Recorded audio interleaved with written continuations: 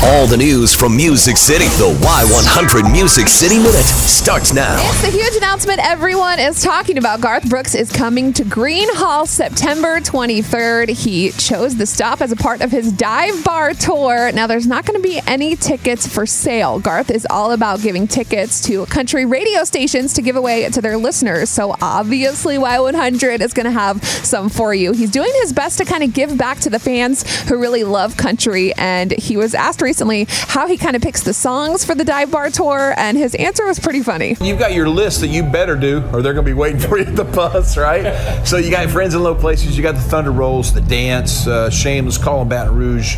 But be careful what you pick, because if you pick George Strait's Amarillo by Morning and they sing it louder than anything they've sang all night, that's going to catch you off guard right there. God dang it. Still want to be the king, right? Yeah, coming to his town too. Yeah, and you know, Garth's always been one to do what he wants. Like, he is going to do his best to give to the fans. He knows how important the fans are. So we're literally just waiting for Garth to tell us when we're allowed to start giving away these tickets. So once Garth lets our boss know, he will let us know, and then we can let you know. So I know everyone's asking, everyone wants to know, when are you going to start giving away tickets? Because you can't buy them. So I promise, as soon as JR and I know, we will be saying it every 5 minutes. How popular did you feel yesterday when your phone was blowing up and like, hey, so what's up with the tickets? What's up with the tickets? What was funny? I had no idea that this announcement was happening until I got a text from Shoni, our listener, and she goes, hey, you got to tell me what's going on with Garth. And I go, Garth? What do you mean, Garth? And I went to our Y100 Facebook page, and that's how I found out about Garth coming to Gruene Hall. So